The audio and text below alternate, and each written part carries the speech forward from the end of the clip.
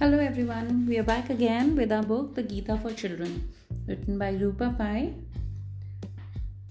Three last things, promise, before we plunge into the conversation. More than 1 lakh shlokas make up the Mahabharata. Who was the genius and tireless poet who composed them, and how long did it take him? Actually, what we know today as the Mahabharata started off as a much shorter story called Jaya, which was just about 24,000 shlokas long. These shlokas, which contain the core of the Mahabharata story and include the Bhagavad Gita, are believed to have been composed by a sage called Vyas, who is also a major character in the story, over 3 years. According to the legend, Vyas dictated these shlokas to Ganesh, who agreed to be the scribe and write them all down, on the condition that Vyas did not pause anywhere in his dictation. Vyas agreed, but on the counter condition that Ganesh would write a shlok down only after he had understood it. The deal was sealed, but a pen could not be found.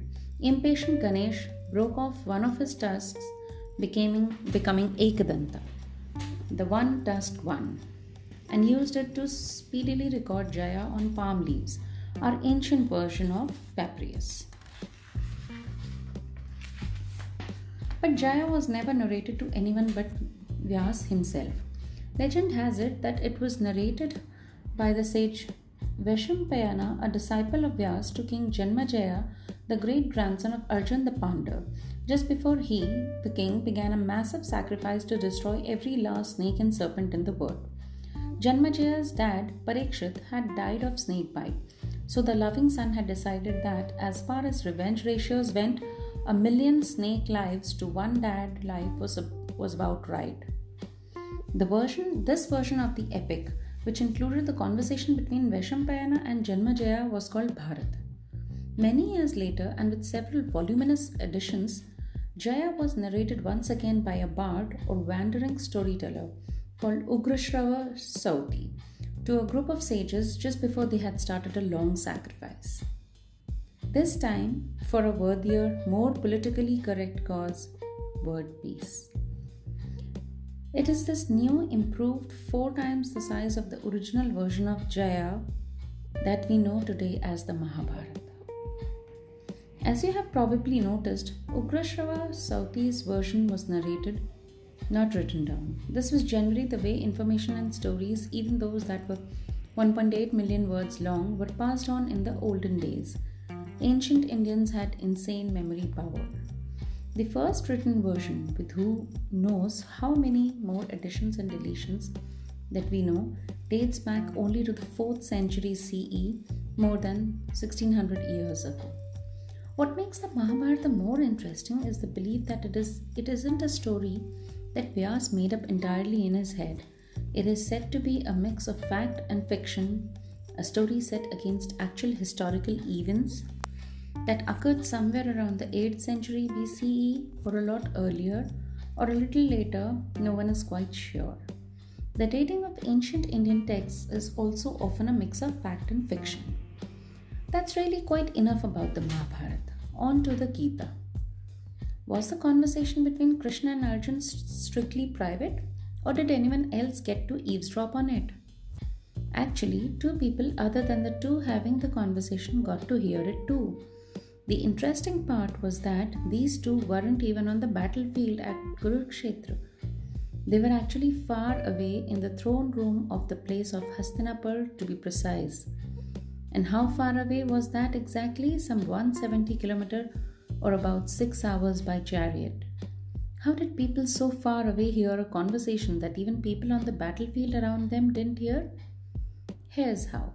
On the eve of the Kurukshetra war, King Dhritarashtra was not a happy man.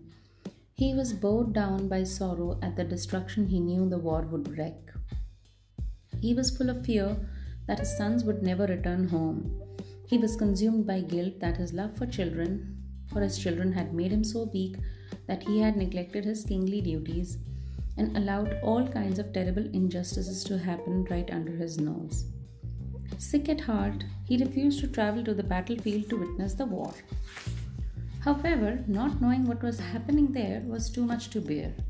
Enter Sanjay, the king's charioteer, who had been blessed by sage Vyas, yes, the same Vyas who wrote the Mahabharata, with the gift of telescopic vision and long distance hearing, besides the gift of being able to see both the past and the future. Sitting beside the nervous king in Hastinapur, Sanjay saw and heard everything that was happening on the faraway battlefield as clearly as if it were happening before his very eyes. He began to describe, in real time, every teensy-weensy detail of the battle to King Dhritarashtra. And that was how Sanjay got to listen in on the conversation, second hand, and King Dhritarashtra got to hear it to third hand. And now, for one very last formality, the Gita prayer. Traditionally, before you actually start reading the Gita, you are supposed to send a bunch of prayers up to the Mahabharata, to its author Vyas, to the Gita itself, and to Krishna, asking for their blessings to help you understand and appreciate its wisdom.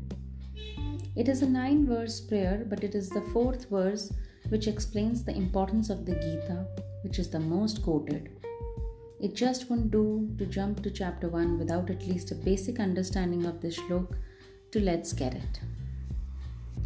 Sarvopnishado gavo dogdha gopalanandana partho vatsaha sudhir bhakta dugdham gitamritam mahat. Which means, if all the Upanishads were cows, Krishna is the divine milkman who squeezes their goodness out.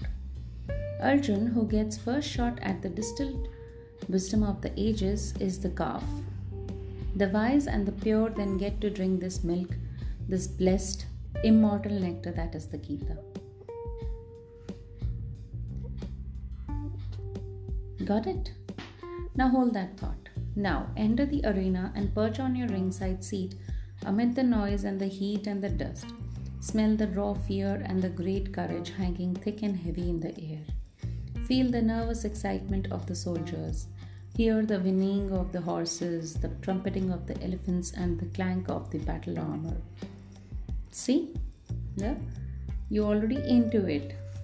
But wait, something strange is happening.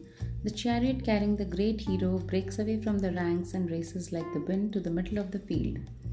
Our hero slumps to his knees in despair, his mighty bow Gandhi lying uselessly by his side. Krishna looks at his friend with great concern and begins to speak.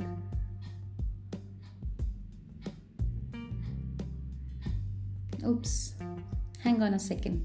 Hit pause. Rewind a little to the point before the hero's chariot began to move.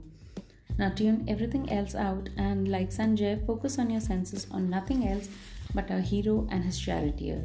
The conversation is about to begin.